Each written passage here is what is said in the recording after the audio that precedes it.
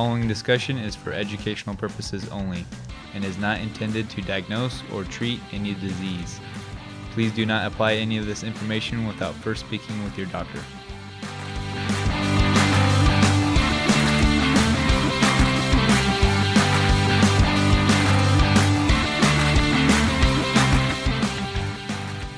What is up, everyone, and welcome to the Diabetes Podcast, where we discuss how to take control of your health and gain the freedom to live the life that you deserve. I'm Garrett Pano, and with me is my co-host, Dr. Grady Donahoe, who is a board-certified chiropractic internist.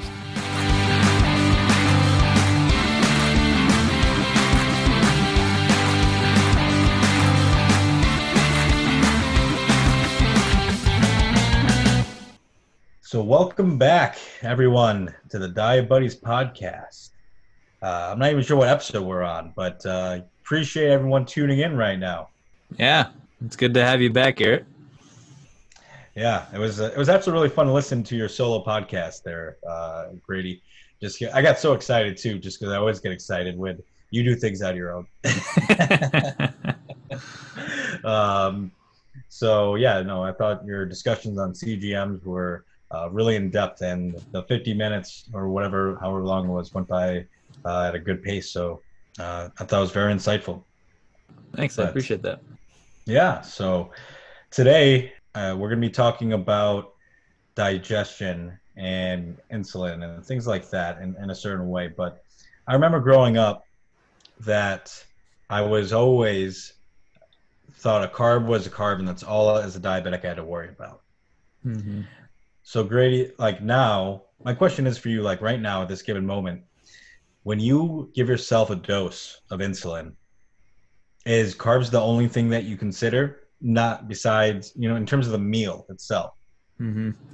Yeah, absolutely not. Like, all things being equal, if I am eating a meal and let's take out like the exercise component or activity level component or anything like that, and we're just talking about the meal itself, carbohydrates is definitely not the only thing I'm thinking about, especially since I'm relatively low carbohydrate when I eat.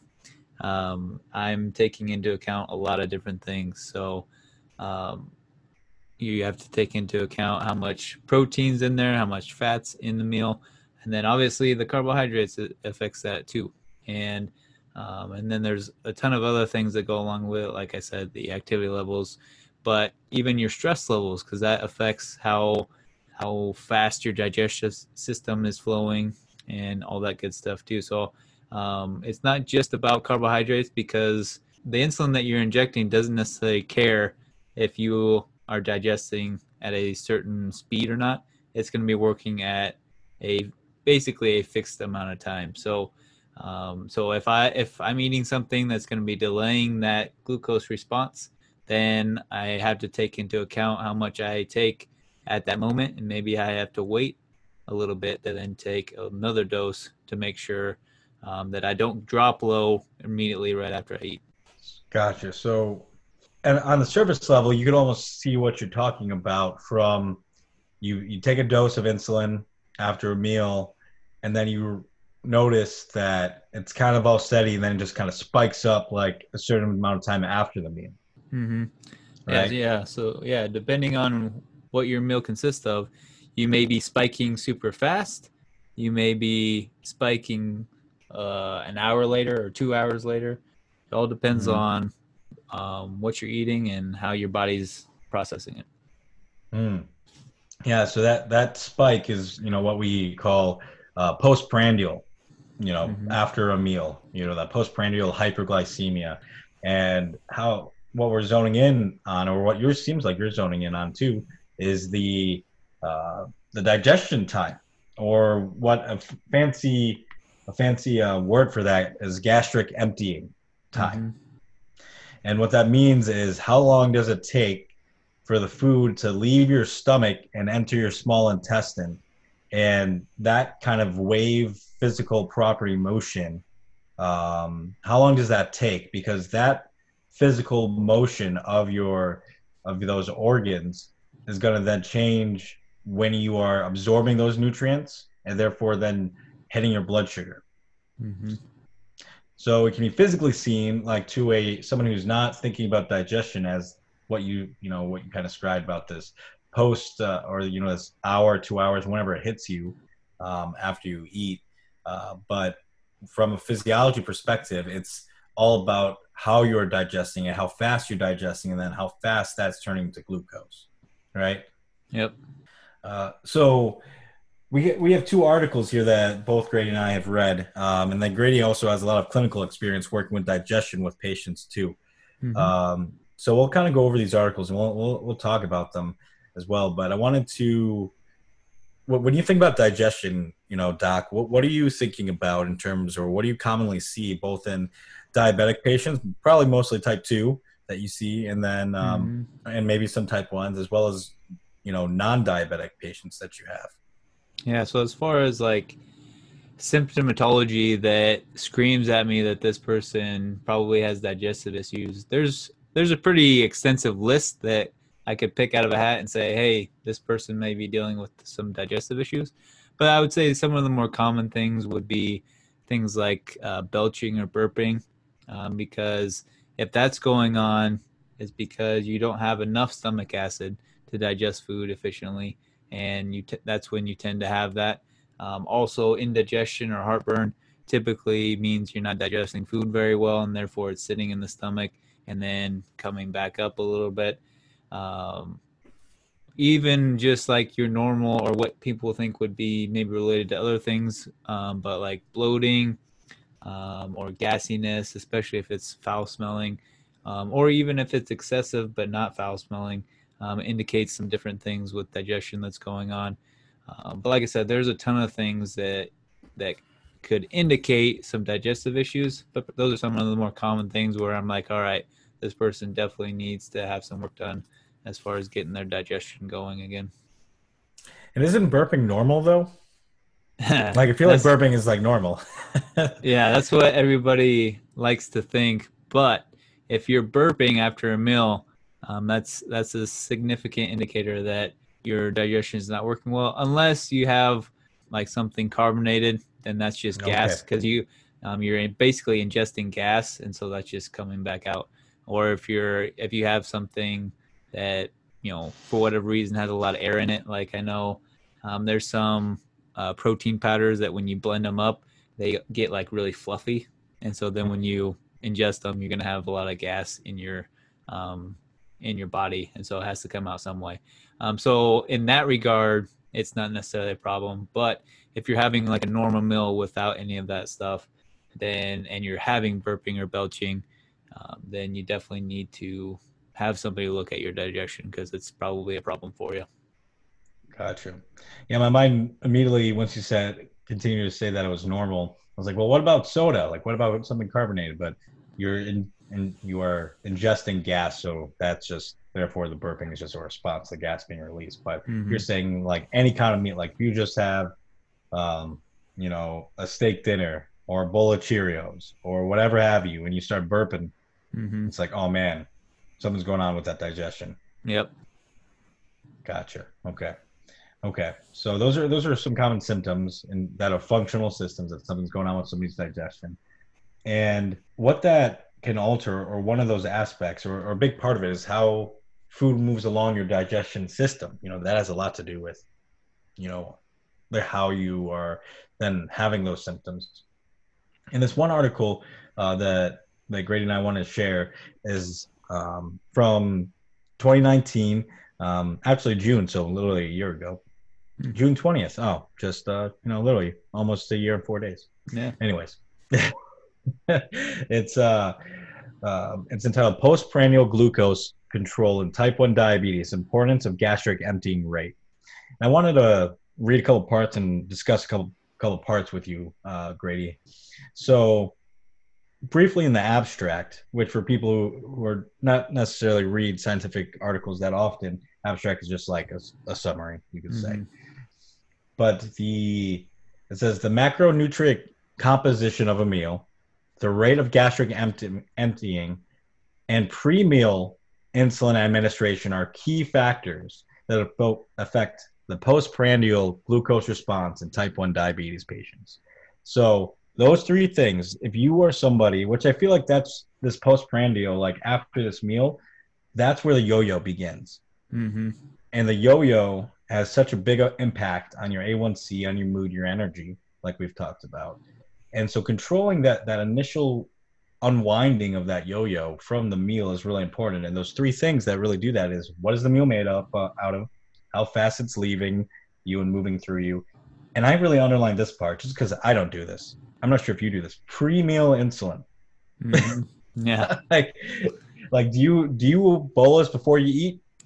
Well, that depends on what I'm eating, because Oh, if I'm eating something or consuming something that I know is going to hit my blood sugar pretty hard and pretty quick, then I do take insulin beforehand because I want to catch it before it spikes too high. mhm. Um, However, for the most part, with my normal meals, because like I said, they're usually pretty low glycemic index foods and slower digesting, slower absorbing, and therefore that spike's going to be slower. So normally I don't bolus beforehand because if I did, I would end up going low and then trying to fight it back up. So for the most part, I don't, unless, like I said, it's going to be a food that's going to spike me pretty high Hmm. pretty quick. Well, that's not I was expecting you to get on my bag wagon and say absolutely not. I feel like maybe it's just me then. I don't know, but or maybe other listeners can relate. Uh, but I feel like it's hard to do pre-meal insulin. So it's Hmm. hard to know exactly how much you're going to eat, what you're going to eat, and so therefore, most people aren't robots and just like know exactly all the time. Yeah. But that is really a big factor, especially if you do eat faster digesting foods, you Hmm. know, Yeah, or for and whatever reason. I don't necessarily, like you said, it's hard to know exactly how much you're going to eat all the time, especially if you're a kid. I remember they told me in the hospital, like, you should take your insulin like 30 to 15 minutes before you eat. Yep, told me And that too. me and my dad were like, how the heck do I know how much I'm going to eat? Because, like, I'm a Hmm. kid, I'm eating a lot. And, sometimes you're really hungry and you eat a lot. Sometimes you feel really hungry and then you end up eating not a lot. So you can get Right. in trouble with that if you take insulin beforehand. So for the most part, even now, I don't always know how much I'm going to eat. But like I said before, if I know I'm going to have something that's going to spike pretty quickly, I'll at least take enough insulin to cover that. And then if I do end up having more, I can always bolus a little bit more later. Gotcha.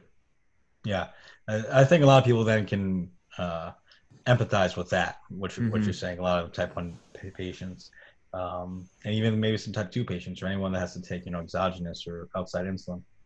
But so again, so then in summary from that statement, what the food's made out of, the rate of gastric emptying, and the pre-meal insulin administration are key factors in controlling the beginning parts of that yo-yo, that postprandial glucose spike.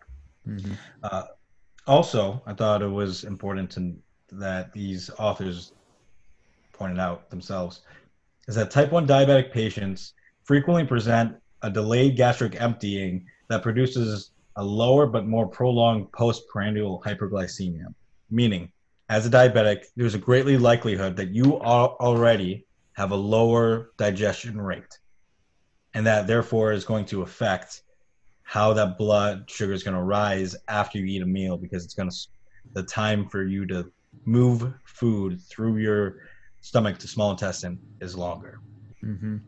Yeah, and I think they even quoted, I don't know if they quoted another study, but they wrote in there that 40 to 50% of type 1 diabetics have altered gastric emptying. So, I mean, that's a Mm-hmm. pretty large portion.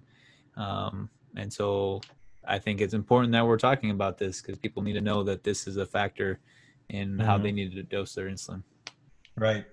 And I think one thing that, in terms of a complication of diabetes, that even you and I, when we went over like basic complications on whatever episode, really didn't talk about, when we're talking about neuropathies, people automatically go hands and feet. Hmm. But you can get neuropathies all kinds of places. And a common place for diabetics, and that leads into that statistic, is you can get neuropathy on your stomach. Hmm. Yeah. You can get the nerve damage around your stomach because you have nerves everywhere throughout your body. And so those nerves in particular communicate to and from your brain and the rest of your body and what's going on. Mm-hmm. And those nerves can be damaged as a diabetic from complications of high blood sugar. Yep. Yeah, they call that autonomic neuropathy because the autonomic system is essentially the one that is controlling your internal organs there. And so if you're having damage to those nerves, you're going to develop issues. And in this case, we're talking about slowing down the digestion rate and slowing down the function of your intestines. And one question that kind of popped up in my mind when I saw that, because honestly, I forget about that all the time. I don't even really think about it in relation to diabetes, but I think about the digestion and improving digestion all the time in my practice because that's obviously an issue with a lot of people, not including diabetics or not. And so with those people, a lot of times we do what we call vagal exercises to help activate the vagus nerve to improve that function and improve that communication to the internal organs. And so my question then that popped up from that is, well, I wonder what would happen with those diabetic patients if we gave them vagal exercises to do, and if that would possibly change that. I think that would be a pretty cool study to see. Obviously, that would be a long-term study and kind of a hard one to do, but I think it would be interesting to see. That would be interesting to see. It would be hard just because if you have the complications of autonomic neuropathy, you've been having complications for a long time. Mm-hmm. You certainly have other comorbidities and other things going on with your body, and that's hard to control for. And you can talk about that in throughout the study, but it would be a hard study to do, but it'd be very interesting. I think because there's two articles we're talking about, and the other article was specifically designed for type 1 diabetic patients that didn't have complications, that were younger in terms of their diabetic age. They had to be at least diabetic for 3 years, but they had to be in relatively good control and no complications, and they turned some people away. So it's hard this patient population is very particular. But I think what you and I love about these topics and connecting with other diabetics is that you can extrapolate a lot of information about normal physiology from understanding type 1 physiology. Yeah. That's kind of getting off the beaten path, focusing back at the task at hand. So, one of the major conclusions of this article, and this article that we're talking about in particular from 2019 right now, is a review article, which just means it's not an article describing a specific study, but it's taking all current literature and try to synthesize, a story. You can almost think about it like as a current textbook review articles. And you can use it to get inspiration to do other types of studies or kind of get a good lowdown on what's actually going on with some process. But anyway, so the major conclusions that they felt like after writing all of this was the following: including gastric emptying time and meal composition into algorithms for insulin bolus calculations of the insulin delivery system could be an important step forward for optimizing postprandial glucose control in type 1 diabetes. So essentially, I've never thought of myself as using algorithm and calculations. Like that sounds so Makes robotic. me sound really smart. I'm like, I do those, but it doesn't sound like going through my head doesn't look that pretty. Yeah, no, absolutely not. So essentially what they're saying is, and we'll kind of talk about how these things are actually studied and how that could be possible to consider gastric emptying time. But they're saying in the future, not only do you need to think about carbs and insulin, but we should be thinking about the whole meal, what it means, as well as to the individual, how you are specifically digesting food and how that's going to change your blood sugar. And when we learn that and when we can implement that, we can have a much, much better reaction to food in terms of how we're stable. And I think those type 1 diabetics who are really, really dialed in, whether consciously or unconsciously, do this. They think about their digestion, think about how fast certain meals are going to go through them and when the spike's going to hit. You can learn all this stuff as a type 1 just by looking at the curves in your CGMs or the curves in your individual data points. But when we're talking about this and what's going on, this is what's going on. Mm-hmm. So kind of taken from the top, and the importance of all of this is that when we consider that spike or that postprandial hyperglycemia, it contributes greatly to overall glucose control assessed by A1C. So A1C is a number we all want to get dialed in. And the increase of risk of micro and macrovascular complications in diabetic patients. It's debatable on how this is independently can be related to your heart, but they know that this is very important to long-term health of a diabetic. Yeah. Well, and even with short-term stuff, because especially when we're talking about cardiovascular disease, most cardiovascular events, so AKA heart attacks, things or strokes, things like that, happen after a meal. And that's because when you have, say, a high carb meal, and you have a high spike in insulin, then you typically have higher oxidative stress and you have endothelial dysfunction. So endothelial dysfunction just means that there's dysfunction in the vessels of the cardiovascular system. And so if as a diabetic you have some heart condition or a cardiovascular complications going on, being able to control that spike and being able to control your postprandial glucose is going to be helpful in reducing that oxidative stress and that endothelial dysfunction. Yes. So in short, that oxidative stress, that there's that inflammation that can be created, is definitely going to be impacted in the short term. Therefore, another reason why you should think about this in terms of your heart. But I wanted to read how this paper specifically describes gastric emptying in case it still isn't clear. It might sound a little bit more nerdy, but this will make it a little more specific. So gastric emptying is known to depend on the coordinating motor activity of the stomach and the upper small intestine, controlled by the electrical slow waves generated by the intestinal cells.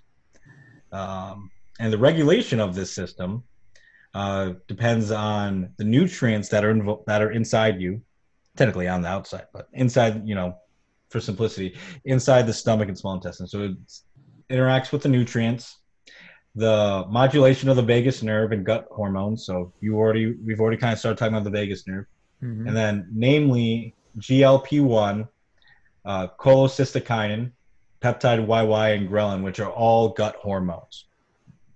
So we have hormones in our gut, we have the vagus nerve and the autonomic system, and then we have nutrients within our digestive system that all help control literally this physical wave that propels food along our digestion tract. You can think about kind of just contracting or getting small and pushing it just like a tube of toothpaste throughout your body. That's like the visual you can think about.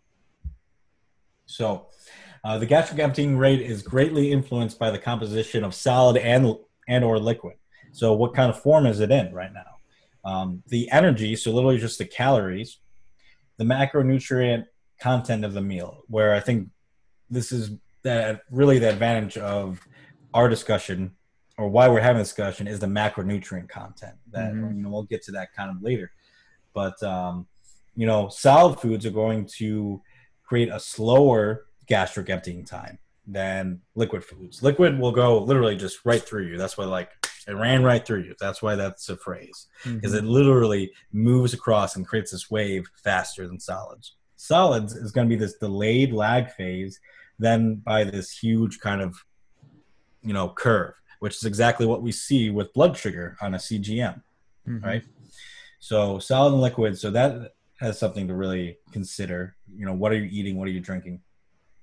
And then the calorie content, it's been actually shown in studies that a gastric emptying time of a meal that has the same exact macronutrients, but they literally just amplified all the numbers. So the ratios are the same of fats, carbs, protein.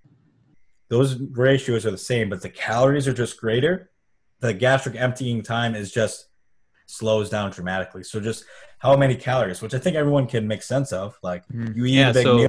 So yeah. You eat a big meal, you're gonna have a hard time getting through that thing. Mhm. Yeah, part of the reason, and not tryptophan, this is just such a pet peeve in freaking Thanksgiving hmm that why you get sluggish after a big meal hmm is part of it is just the calories and how fast you're moving it through your system, hmm not tryptophan. Okay, so and then probably what most people talk about, especially since I feel like right now um, plant-based diets and veganism is really popular right now. Maybe it always has been. I don't know. But I feel like it's really popular right now. So a lot of people like to think about fiber, dietary fiber, and that absolutely is one of the nutrients that's going to slow down your digestion and this gastric emptying time. But fats and proteins and low glycemic index foods, so foods that just don't have a lot of simple sugars but have more complex sugars, and it's just um, you know harder to break down, it takes longer, all is going to slow down gastric emptying time. So these things all come together synergistically to really decide how you're moving food throughout your digestive system. And hyperglycemia, even so, we're talking from diabetics, but we work with a lot of non-diabetics too in our hmm offices. And when somebody has hyperglycemia, even at a normal level, which probably would be like 144 milligrams, this paper quotes 8 millimolars, but well, I had to do the conversion. But even as with people around 144 milligrams per deciliter, like high blood sugar in a non-diabetic patient, um, when you have high blood sugar, that itself is going to slow down your digestion. And when Yeah. you Yeah, it acts as basically a safeguard. It's another right, safeguard for your body to control that spike in blood glucose. So if your blood sugar is high, it's going to slow down that digestion so it doesn't spike even higher.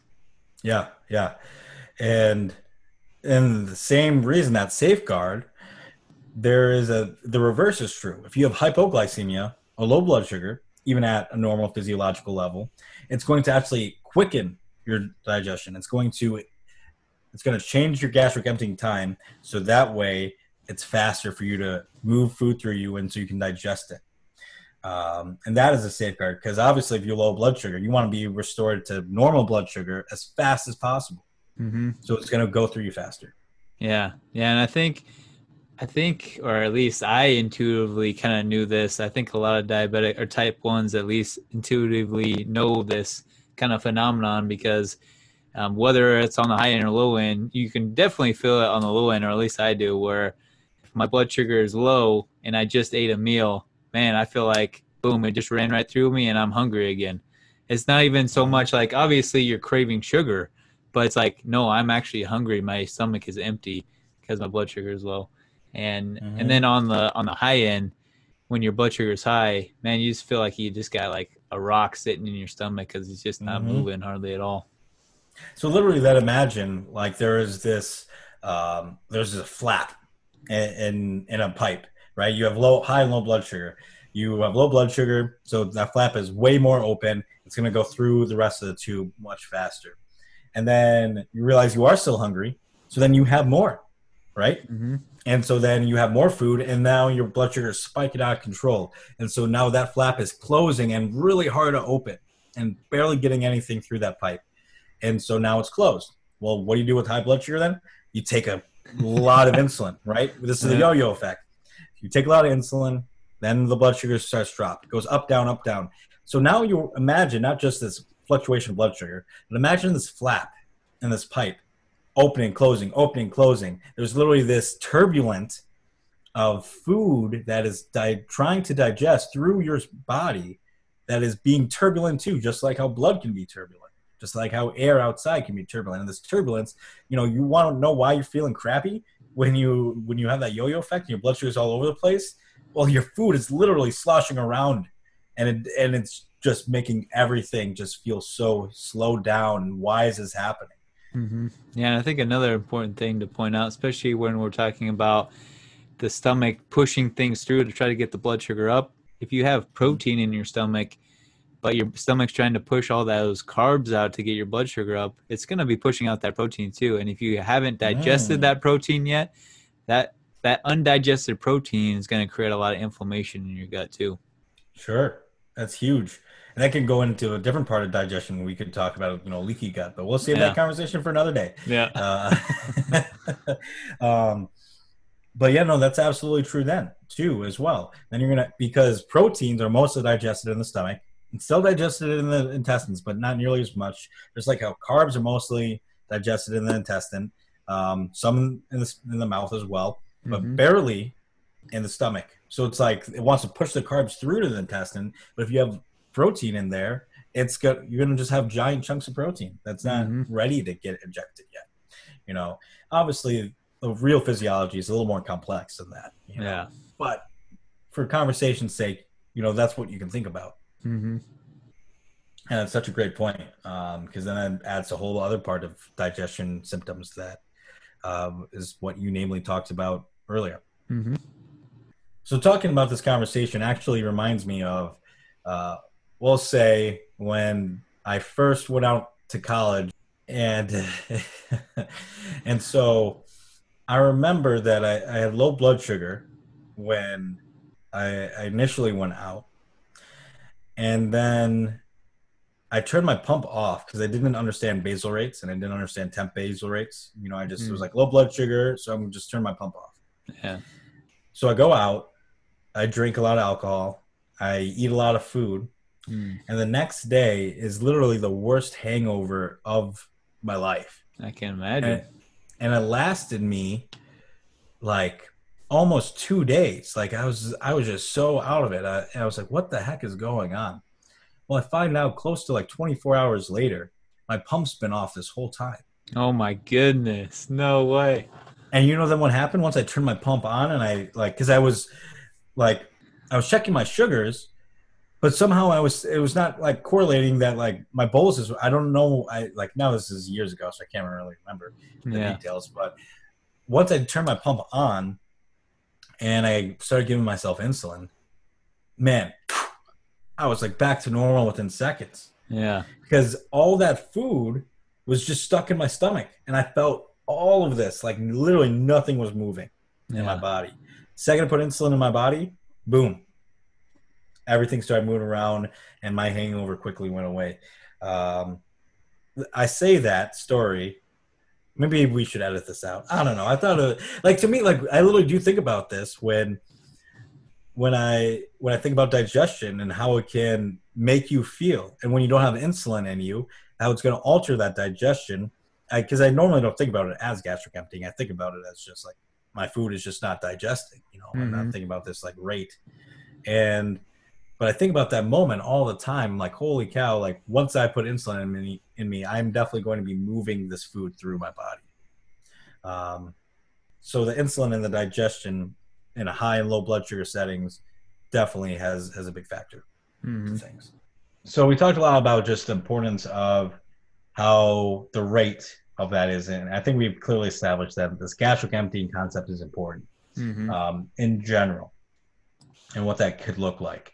But now let's talk about specifically meal characteristics, meaning let's talk about how carbs affect it, how protein affects it and how fats affect it. And what happens then when we have these different nutrients in us. And this can be really important to understand because if you're doing a specific diet that's high or low anything, this needs to be in your mind of it's not only its effectiveness, but how then you use that diet. So, let's kind of talk about carbs again real fast in terms of how carbs, let's recap. I think we've talked about this before in 1, 2, 3 different podcasts now, but, how does carbs affect digestion, Grady? In what way?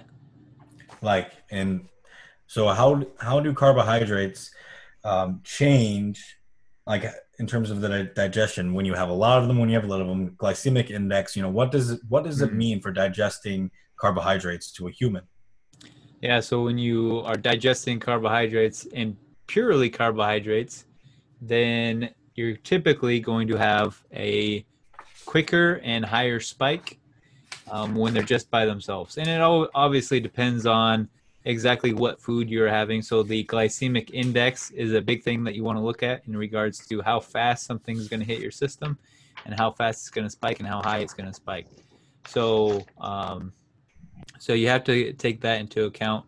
And then, so that's looking at purely the carbohydrate aspect of it. So that's looking at if you were just eating a carbohydrate, then really carbohydrates all you need to take into account as far as dosing insulin. However, that's usually not the case for most people. Most people are having some sort of fiber or some sort of protein or some sort of fat along with that. And so then that changes that whole process there. So then what do we then think about when we've already kind of talked about when you add proteins to something that's high in a higher glycemic index carb, right? You know, something that needs to get pushed out with protein, that might be an interesting situation. But what about fats, right?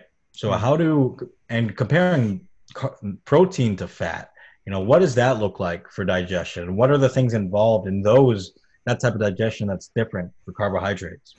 Yeah, so with proteins and fats, they both will slow down that gastric emptying. So basically, they're slowing down that digestive process, and therefore, they're going to be slowing down that spike in insulin.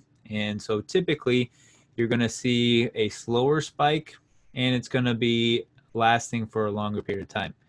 Now, where the difference comes in between proteins and fats is on that far end of that fast. So when you start getting into 3, 4, 5 hours after eating a meal, that's where the difference between fats and proteins comes in. Because with proteins, you're going to keep it's going to keep the blood sugar much more stable and at a higher level for a longer period of time. Whereas with fats, at that 3, 4, 5 hour mark, it's going to start dropping back off.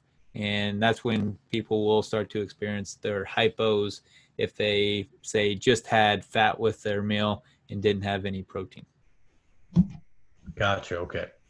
So, and you kind of almost take this in, like, let's say you have a mostly meat meal, which we know we both do sometimes. Mm-hmm. Right. You then counteract this in a very specific way that I think is probably the best way, because that way you're not messing with your pump or shots or something like that in a very, what would have to be a dynamic way. Mm-hmm. When you eat protein and fat meals that have like zero carbs, you know, and let's say it's more protein heavy, or you're thinking about it mostly as protein, like, you know, there's fat there, but like, mm-hmm. How do you then approach that, you know, specifically?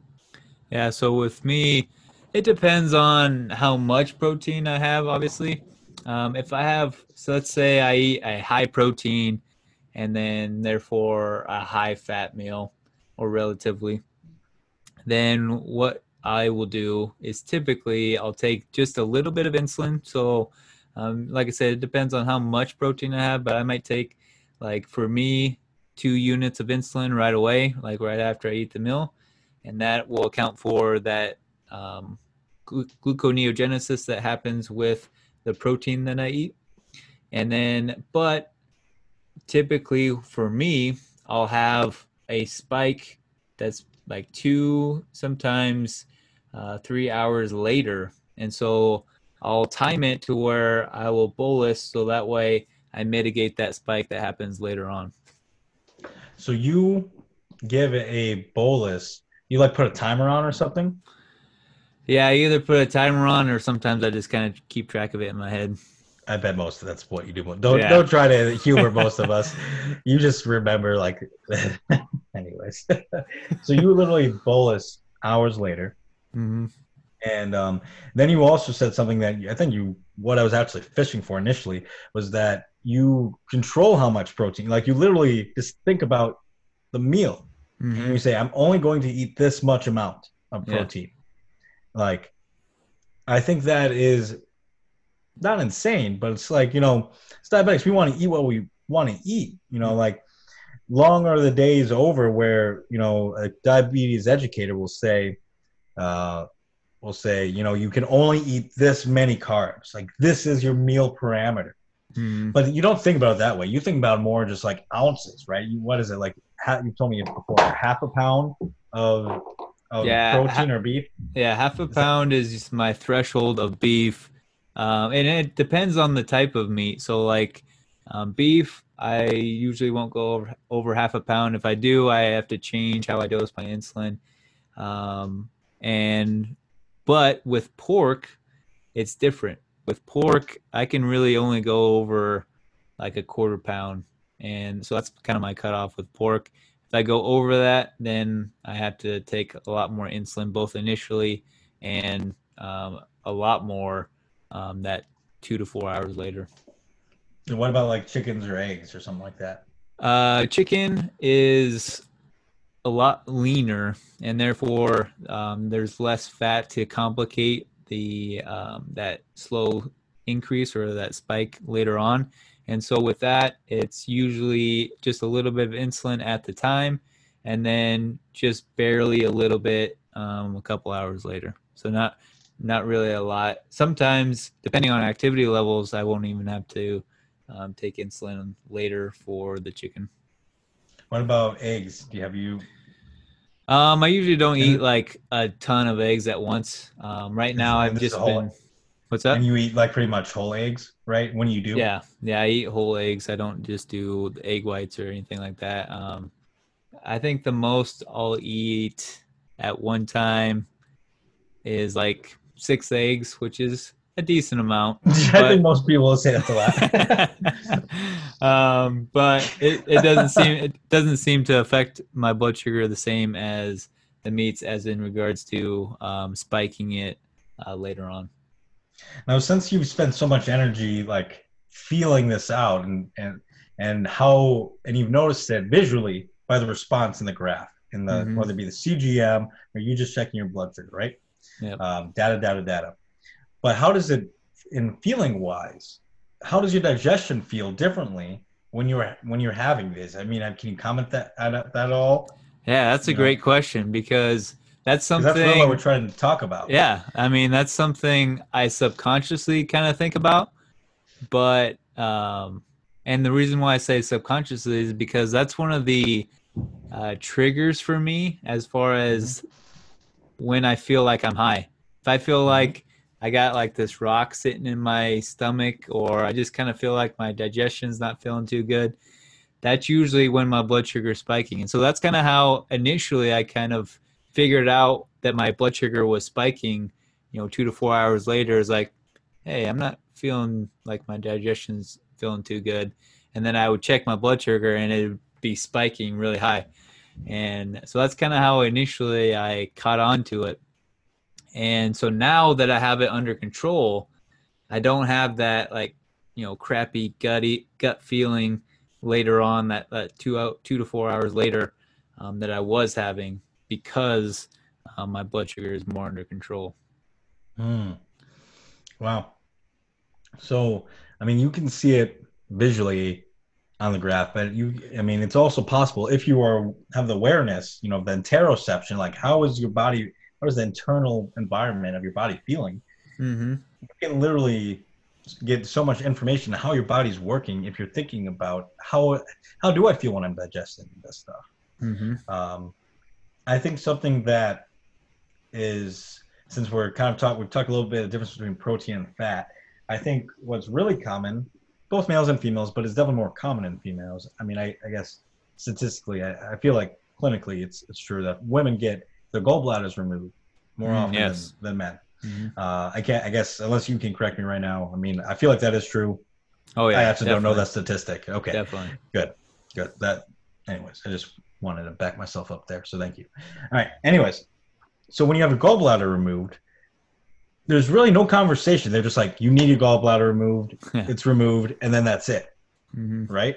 They treat it like a useless organ, like they do the appendix, but in reality, that's not. Yeah, because the gallbladder then has, bile, right?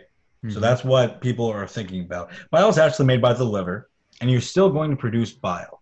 So when you have your gallbladder removed, it's then thought it's it won't affect you that much, or it Yeah, shouldn't, or it yeah, doesn't matter. yeah. Essentially, because they leave a part of the liver or the ducts from the liver attached to the small intestine, so it drips in still, but you don't Hmm. have that gallbladder to concentrate the bile, so that way you Right, can squirt it out into a basically a bolus of bile, so it can actually digest the fats. right. So let me kind of back up for you for a second. So bile is a digestive chemical that our body makes, and and then it provides mechanical digestion for the fat in our bodies. Mm-hmm. And so we can chew on fat, but it's kind of hard to chew on fat, right? Like you can just kind of chew on fat a while, right? And then you just swallow it. Eventually, you Yeah. get to a point where it's so soft and kind of broken up where you swallow it.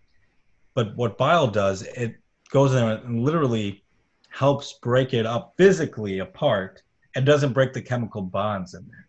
So you could think about bile as this chemical that acts as like mini teeth specifically for fat inside your body. Mm-hmm. Now, the liver makes it, and then it puts it in the gallbladder to concentrate, which you alluded to. It concentrates. So its function is it literally takes the bile, puts it in a place, and waits for it to be ripe. You know, maybe a bad analogy, but it waits for it to be at a high enough concentration for it to be effective, and then it shoots out. Mm-hmm. Right. So when you don't have that, you like you said, it just doesn't squirt out; it just drips in, exactly like you said, and that is going to significantly then slow down that fat digestion even more so, Mm-hmm. and therefore it's going to be affecting your blood sugar in a way that you need to be aware of and notice the differences. Mm-hmm. So I think it's as we're talking about digestion, as we're talking about gastric emptying, if you have your gallbladder removed, you know, kind of think back. What, or have your blood sugars changed since then? And if so, like how? And has it been with specific meals? Most likely high fatty meals, like how does that make you feel? Are you getting more of those burping symptoms or those heartburn symptoms, or are you more bloated? What does that really feel like? And when that gallbladder is that, sometimes like it needs to come out, like when it needs to come out, in some emergency situations, Mm-hmm. but it's such an important piece, I think, for us as diabetics to kind of stop and think about, since no one really talks about post-op what happens after the gallbladders. Yeah.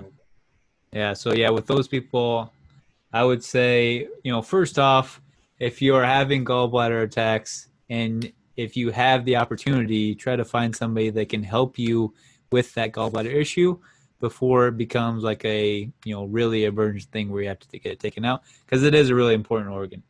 And now that being said, if you have had it taken out or you do have to have it taken out, those people need to have supplemental support, so bile salts with their meals to help digest their fats, because like we said, the concentration of that bile just isn't going to be strong enough from coming from the liver like that. So you do need help with digestion, supplement wise, so that way it can still run efficiently and you don't have as many problems with that. Right, exactly. And that's where the healthcare team is really important. Mm-hmm. And then once you learn that information as an individual, you can then take that throughout your lives, and then you can be an advocate for yourself and then others as well too. Mm-hmm. So yeah, super important to get if you are really confused about that, or as you have a gallbladder attacks, to seek help. I always try to tell people in the office, like, if you need it, you need it, but we want to nutritionally avoid you removing that organ. Mm-hmm. Okay, moving on. So another component is then that we've already kind of talked about a little bit, and how you approach then protein, and fat, and you literally wait. You change your bolusing or your dosage thinking and delivery when you're eating meals with different digestion rates, right? Mm-hmm. And that's super important. If you're only using the standard insulin and you're only doing a regular bolus just all at once, 10 units going in, that is going to, how you use that is really, really important. And you can physically do what you did and wait. What I like to do is I like to use dual and square wave boluses. And it'd be really interesting to know from pump users, like a real statistic on how many people use those functions. Mm-hmm. Because I feel like not a lot of people do, Yeah, but no. it's super important. At least I found it super important. And I would, if I design a pump, I would even make it way more like fun to play with. Um, so for those who don't know, a square wave bolus is taking a dose of insulin, let's call it 10 units, and giving it over a certain amount of time. So you could say 10 units over 30 minutes, 10 units over an hour, hour and a half, 2 hours, whatever. And literally it's just taking the units you're giving, dividing it by the minutes.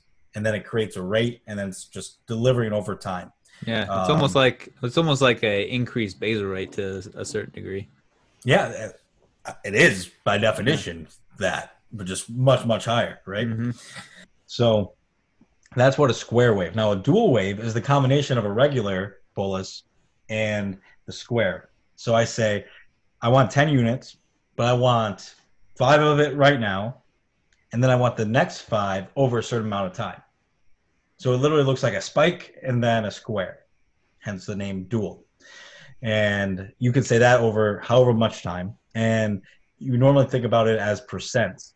So I want 50% of my bolus now and 50% over an hour, whatever. And you can play with the percents and play with the time. If I were making a pump, I would make it so many features. Like I want 30% right now, 20 then 20% over an hour, but like at minute 40, I want another 20%. I would have so much fun with it. The reason being, because this is actually how our pancreas then produces insulin, Mm-hmm. right? In these moments. So in a normal non-diabetic physiology of digestion, the part of our pancreas, that produces insulin, the beta cells, will increase the rate that it's making it. It just automatically knows, even before you start eating it. Like the whole thing, you smelling food and you start salivating and you start, Mm-hmm. you know, creating saliva. You smell food and you start having digestion hormones in your stomach, in your small intestine, including insulin being released right away. Mm-hmm. So it increases the rate that it's producing of insulin.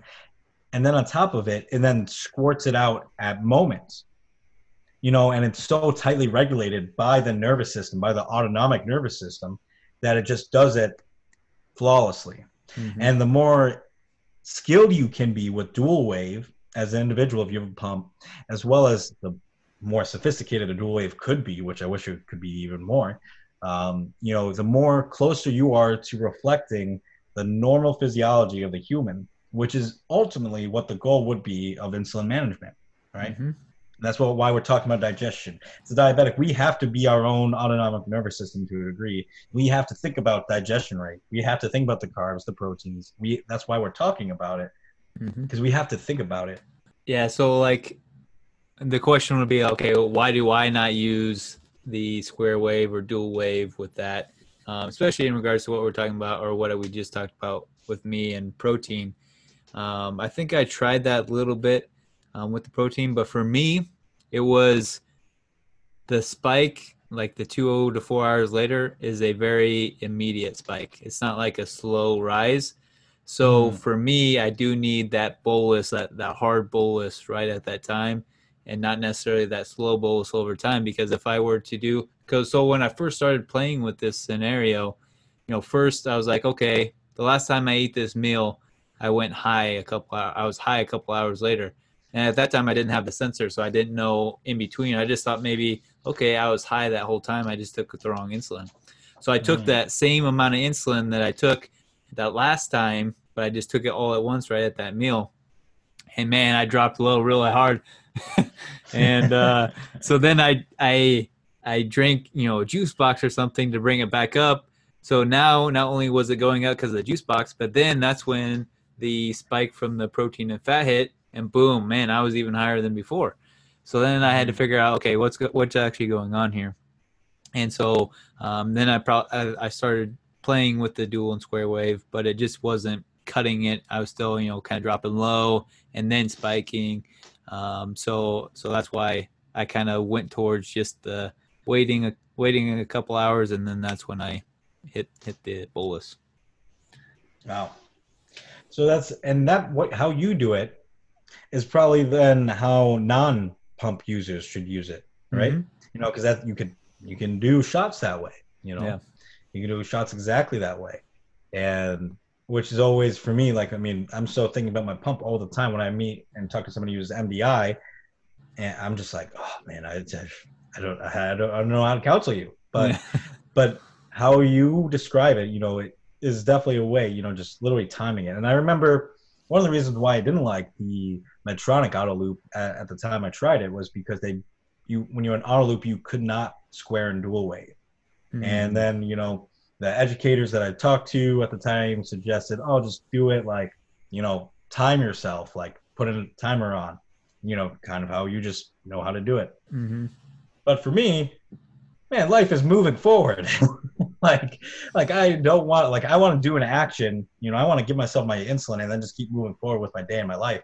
I don't want to have to be thinking about one action an hour later, personally. And so that's always really hard for me. And to purposely to act on the same thing 30 minutes, an hour later, 2-3 hours later, but for the same purpose as like 3-4 hours ago, I'm like, this just doesn't seem fruitful personally to me. And so I always get frustrated with that. But that's I think you are a great example of how and why that works. Mm-hmm. Yep. So how your insulin and how you deliver your insulin is really important into the equation of gastric emptying and timing. And again, if you're not if you're not type 1, if you're type 2 or just a non-diabetic, this is still going on in you, but just as a regulation loop, right? Mm-hmm. And so all of these things affect bidirectionally. That's why it's important to know. Bidirectionally, one affects the other, vice versa. How fast the food is going to move through you, and therefore the blood sugar response you're going to see. Mm-hmm. I want to bring up another study, at least reference the title. It's the same authors titled "Gastric Emptying Impacts the Timing of Meal Glucose Peak in Subjects with Uncomplicated Type 1 Diabetes." So this is the same authors that originally did this review article that we just talked about. But it actually talks about how they measured gastric emptying. And I think I'll just talk about like that, how, like I necessarily won't go into the results of the exact finding, even that I think it's super cool. We can, I was reading this at lunchtime today, or reviewing it again after my first read through. And I was like, man, this is just like, I wish sometimes I was just a researcher, but I know that's not me. I've tried that. But anyways, so how they actually measured gastric emptying in some of these studies is they measured some of those hormones we mentioned before, like glucagon-like peptide, ghrelin, those two in specifically can literally change the rate of digestion. They measured blood sugars, those types of things. But then they also measured via breath test. They used a C-octane breath test with a solid meal. And this was part of the equation when they came to the timing of figuring out gastric emptying. And I bring this specifically up because these authors eventually get to the point of saying, hey, maybe in a clinical setting, it's relevant to use these tests to initially figure out somebody's gastric emptying time and then use that initially part of their algorithms and how to calculate things initially. So how they measured the breath test was they specifically then, in the study, they had 3 plum cakes, which I thought was funny. That's interesting. 3 plum cakes. And total nutrients of 3 plum cakes was a combination of 372 calories, 4.5 grams of protein, 45.9 grams of carbs, and then 18.9 grams of fat. So carb heavy, decent amount of fat too, like that's, almost 19 grams of fat. That's a decent amount. Mm-hmm. And then 4.5 grams of protein. So it's kind of got a mix of everything. And so they ate these 3 plum cakes within 10 minutes. They would eat the first 2 at a time, and then they would specifically ingest a C-octane acid capsule. And then they ate the third one, and they also combined that all with 200 milliliters of water. So they ate this meal, and then at different time points, starting at 30 minutes, then an hour, 45, like at certain time intervals, they then measured this octane that came out of their breath. And that was part of the equation that these guys used to figure out actual gastric emptying time. And then they could calculate these things and track them. And they did. It was a really, really cool study. But again, I bring this up because when we talk about how can this be advantageous for a diabetic, it might be in the future a common practice with your endocrinologist or healthcare team when, okay, it's time to make a new carb to insulin ratio, or let's dial it in specifically. Like, you've been on doing great, Grady, like changing those ratios. You know that it's different at different times of the day. You were doing a good job experimenting, but let's actually see how you're digesting. Like, let's take a moment to see this, what's called gastric emptying time. And now let's think about that specifically with different meals and things like that. And let's tweak it even more together, And I think that's a really cool tool potentially use in the future that like they use in the study, and they use to create all these conclusions and discussions in these two papers, is that there is a physical way. It's not just this abstract physiology thing that you read in Guyton's Physiology. Like, there is a clinical relevance to what we're talking about from a clinician perspective, as well as then as a individual type 1, like, okay, this might be something I do actually have to learn eventually. Yeah. This was one of the things I was going to ask you, because obviously we know, like, I'm talking you and me, we know that this is very important. The, digestion time, not only with just purely digestion, but then also how the different macronutrients affects that, and how that plays in how do you need to dose the insulin. So I think it's really important to then try and get this way of thinking into the mainstream medical, because I think a lot of diabetics that are very on top of their health are aware of this and are accounting for this. But those new diabetics, or maybe those diabetics that are struggling and don't necessarily do a lot of outside reading or trying to learn different things, or, I mean, sometimes it's just hard to find this info. So so having this implemented into mainstream primary care, I think would be a huge big step. But so that was a question I wanted to ask you. What do you think this is going to look like in the future? Are people going to be going in for tests to say, okay, this is your gastric emptying time? And then, how specific can we get with this? Can they, depending on the research, can they get it to where, depending on how fast somebody's gastric emptying for a certain meal, can they then extrapolate that data out to say, okay, when you eat this amount of protein, this is what you're going to have to do with your insulin? I think that eventually would be the goal, right? So in the research phase, it's trying to prove, yes, this is important. There is relevance to this. Then creating the algorithm, creating the literal formula. Because I remember, I forgot the name of the formula, but when I very first sat down with my endocrinologist, like when I was first diagnosed, there literally was like a formula, like an algebra equation to like figure out some of these things. And as in like an endocrinology, like training, like if you were an MDDO, like that is part of like that residency, I would imagine, is to really know those algorithms and that math, not just from the personal user side of like insulin pumps.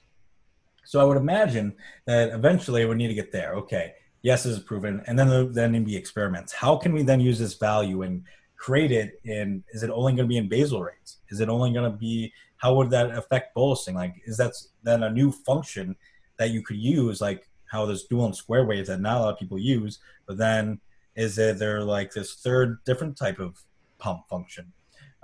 Or is it then knowledge you then kind of learn and then you can modify a dual wave to appreciate that? Like the reason, think about this. So like this study, its results were this. So patients with type 1 diabetes had significantly slower gastric emptying times, or half times, same thing. So they were about 113 minutes on average, for this meal in this study, compared to controls. So non-diabetics were around 89 minutes, right? So think about this. All right, so gastric emptying time, non-diabetic, takes about 90 minutes to move through you. and this value, where this was about 120 minutes, literally 30 minutes longer, right? So knowing that knowledge, wouldn't you want to know, like, yeah, my body does this 30 minutes slower. How does that then calculate to a bolus value or a different type of insulin value? I mean, I don't have those answers, but I feel like there is math there to be done to figure out what and experiments to be done and clinical studies to figure this out. Because this is something where, like you said, we're intuitively figuring it out. But but there eventually can be a way. It's better to know why, especially with when you're dealing with a hormone and a drug like insulin that can kill you if you don't do it properly, right? The more you know about how to use that tool the best way possible will only improve your life, will only improve that postprandial hyperglycemia, will only improve that high blood sugar that then affects the short-term and long-term effects of your life. Like, and so I guess I'm just almost starting to get just really ramped about why you should be excited to learn this stuff. I mean, I kind of shared a message with you with somebody who another type 1 who reached out to me, and she's been a diabetic for like 2 decades plus, and she literally gave up on controlling her diabetes, and that dramatically affects her health and her family. Like, figuring out a way to understand this and then explain it in a way that makes sense to better your life, man, I hope the answer is yes. And I hope like other health providers and endocrinologists and people want to scream at the top of their lungs, yes, this is something we need. I think it is. Yeah. And I think it's also important, along with this conversation, to come back to our overarching point that we always make in pretty much every episode, which is you need to get data on yourself, because ultimately, especially now, I mean, we just talked about it. We don't have an algorithm for you to figure it out yet. So you have to make your own algorithm.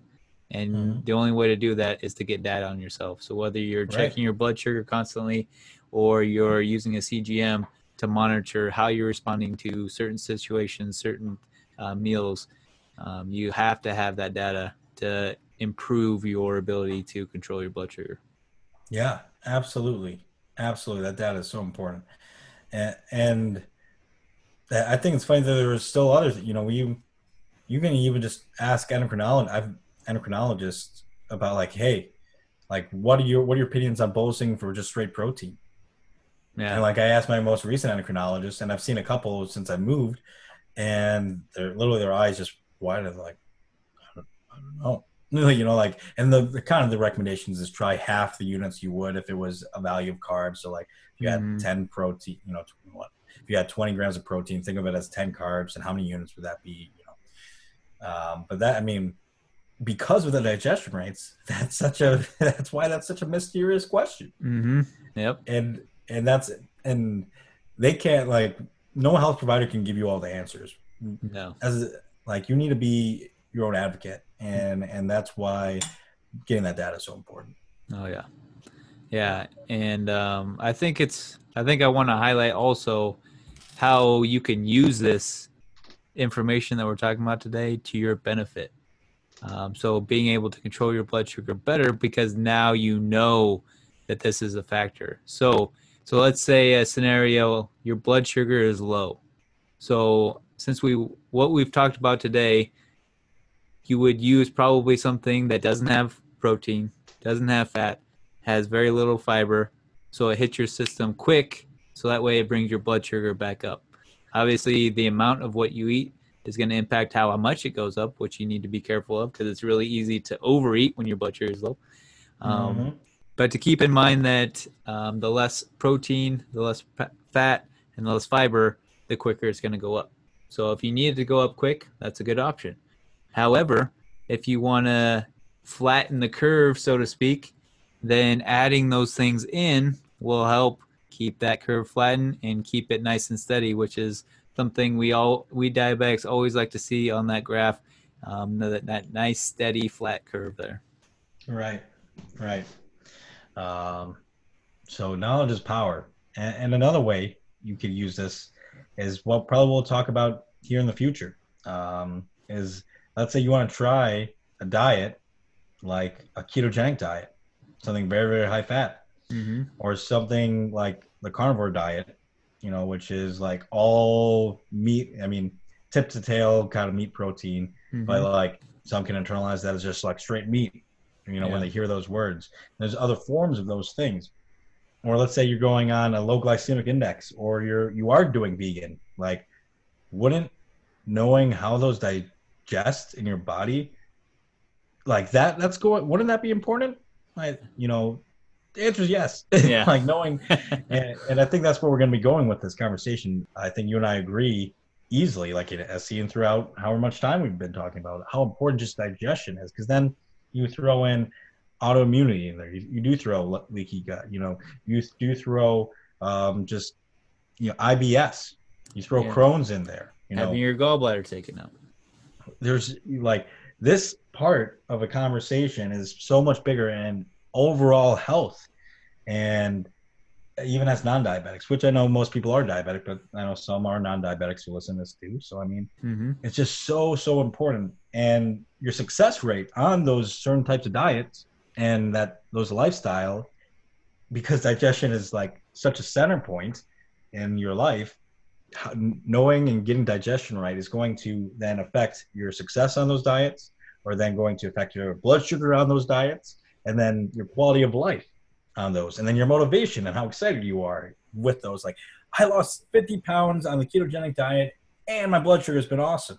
Mm-hmm. Oh man, I lost some weight on the ketogenic diet, but like my blood sugar was all out of whack. I couldn't sleep. Like, digestion, that's it's important. Oh yeah, definitely. Yeah, one point I want to hit before we kind of close things out, because I forgot to say this before, which is the timing of those different macronutrients is also impactful. Sure. So Yep. if you have a lot of protein and fat with carbohydrates all at the same time, it reacts differently than if you were to have that fat and protein before you then have the carbohydrates. So if you have protein and fat before having carbohydrates, it's going to slow down that digestion even more and slow down that spike even more so than if you have it at the same time. So you can also play with that aspect as well. Absolutely. And that's where then the reality of meals comes into play. It's like, all right, I ate my first plate, but then you go back and you get second helpings of just the burger, but it's no bun burger. Like, you like, oh, I had too many carbs. I think I'm just going to have the protein. It's going to lean burger. But then like 30 minutes after that, 15 minutes after that, you get dessert and you get ice cream, which is high fat, high carb. Like, thinking about these things and how it stacks, like you just said, is dramatically important, because then it's going to change how you should be giving your insulin. You're just going boom, bolus after bolus after bolus, yo-yo after yo-yo after yo-yo is really what I should be saying, right? Mm-hmm. Like, so yeah, timing of the food, of those macronutrients, absolutely important. Mm-hmm. Totally agree. Yeah. We've been rambling for a long time. Not rambling. I think this has been really productive. I got really jacked near the end of it and started. Heck yeah. But let's end it on a burst my beta cells, Grady. I'm excited because I actually don't know what you're about to say. What's been bursting your beta cells lately? Yeah. So, I think, and this happened a little bit ago, but I got some furniture from my parents, and part of that furniture is some bed sheets. And I was excited about it because A, the bed sheets were much better than the ones I had already, and B, I had blood all over the last bed sheets because of pumps falling out, or my finger pricks in the middle of the night that didn't stop bleeding before I fell back to sleep. And so I was so excited about it. And then about like a week or two in, there was a late night where I woke up low, so I checked my blood sugar, and then I went back to sleep, and I woke up the next morning and there's blood on the sheets again. And I'm like, no, these are such nice sheets. The thread count is so high. Exactly. That's That's hilarious.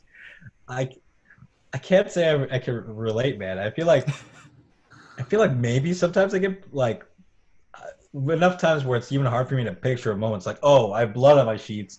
That was from my low blood sugar pump, or Yeah. like, They're wow, not man. very big spots for the finger sticks one, but on my previous sheets, there was like some big old stains from when my like pump either got ripped out or something, and then it Wow, bled in the middle of the night. Oh my gosh, yeah, it looked like somebody wow, got murdered on my bed. holy cow, that's kind of nuts. Wow, well, that would burst my beta cells too. That would, yeah, that would be not be fun that you just got a new pair. Wow. Yeah, it was very unfortunate. I was sad about it, but nonetheless, what's your burst my beta cells moment? So I was kind of ticked off and burst my beta cells at myself mostly. I recently had some dental work done, not even a week ago, and I was put under general anesthesia for 3+ hours. And anesthesia and anesthesiology is a very, very complex Mm-hmm. science and clinical practice. Messes up with your body in lots of different ways. Um, and it didn't even occur to me to think about what would do with my insulin sensitivity, my insulin resistance after I had the surgery. All I thought about prior to the surgery was that I'm going to be fasting beforehand and I'm going to be not able to control my sugar. So I need to change my basal rates. And, I was preparing for the operation, but not what was coming afterwards. Mm. And what burst my beta cells was, man, on top of just my mouth being swollen, was that my blood sugar was so flipping high. And I was like 200, 300s, and I could not get it down. I was getting basal rates of like 200%. I was using like bolus ratios of like 200%. I was just giving insulin to give insulin. I was taking berberine. I was walking, trying to do like zone 2 cardio. I was not allowed to work out. I ran once, but that was after my blood sugar came down. But it just burst my beta cells and ticked me off that nobody thought to say, hey, this might mess with your diabetes because anesthesia messes with your nervous system and your endocrine system a lot. Mm-hmm. And therefore it's going to mess with your insulin sensitivity. Maybe because it was a dental procedure and I was, therefore in a dental office, and maybe if I was in a hospital, there'd be more of this in-house team making sure like all parts of my diabetes was taken care of. But being a chiropractor and being this my profession, they saw my A1C. They were like, "Oh, you got it. It's fine. We don't need to worry about it." Mm-hmm. It just ticked me off. It literally didn't even cross my mind until it was happening, and by then it was too late, and I couldn't prepare accurately for it.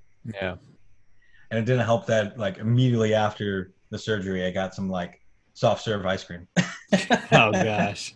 But that's kind of just what people do after like a dental procedure, right? Soft foods. So that really burst my beta cells, this past week, was that just my not knowing why until it's too late, and knowing that it was something that not even on my radar, kind of just like ticked me off personally myself. So that was kind of my moment. Yeah, that's tough. But I guess any of those graphs, they were unreal. Yeah. It's that I know those moments, even though I haven't necessarily been through that anesthesia. I know those moments where you're just frustrated. You just can't get that blood sugar to come down no matter what you do. Man, that's just frustrating as heck. Mm-hmm. Yep. So anyways, if you've listened to this whole entire podcast, thank you. I have no idea what hour marker we're at. But we appreciate you. Please share this to any diabetic or non-diabetic person you might think enjoy it or find value in it or just needs to hear it, or even if it's just parts of it. Green and I love connecting with other people. We've gotten messages from people and talked with people and walked through things, and this is just really what our passion is. So we're gonna in the future be talking about some specific diets and have more guests on in the future, but we kind of want to get through some content first before we do that. Mm-hmm. But if you've listened through all this, thank you. And we appreciate you. We love you. And hopefully your beta cells never have to burst. Yep. We'll see you later.